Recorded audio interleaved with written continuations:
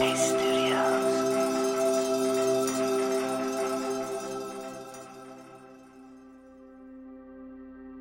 Hi, it's Andy here, and welcome to Radio Headspace and to Monday morning.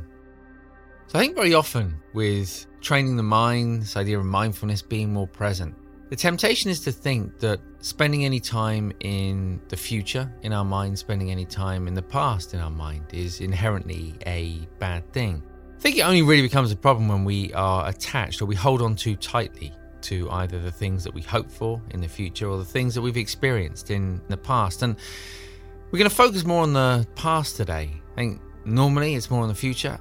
I don't know about you.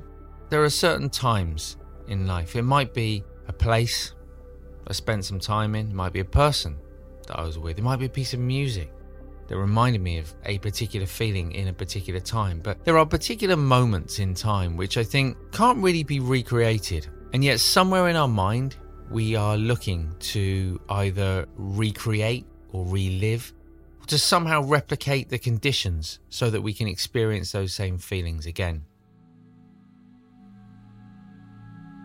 Not so long ago, I had the good fortune to head back to India, to northern India, back to the monastery where I became a monk.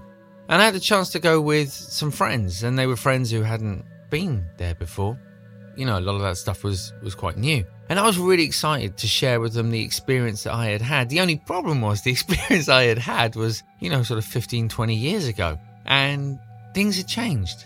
And it was really, really interesting going back there. In some ways, the really important things hadn't changed so much. But so much of the experience of life had changed there. The monastery was so much bigger. There was like a university attached to it, and there was hundreds more people living there and living around there. And the whole experience had moved from sort of quite a small place, environment in the mountains, to almost sort of a small village sort of feel.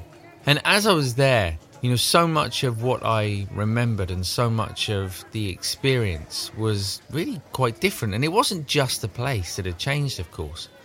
I'd lived for another 20 years and all kinds of things had happened during those 20 years. And that had changed my perspective in turn. So I wasn't in the same place either. So the place was different and I was different.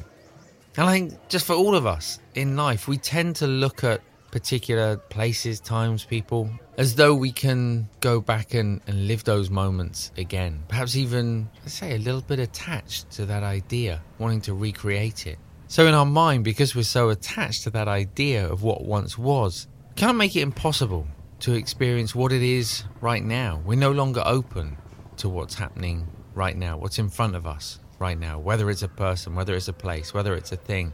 We've kind of shut down that part of our mind, and we're seeing it through a lens of a previous experience. So as much as possible, it's not that we want to forget those things.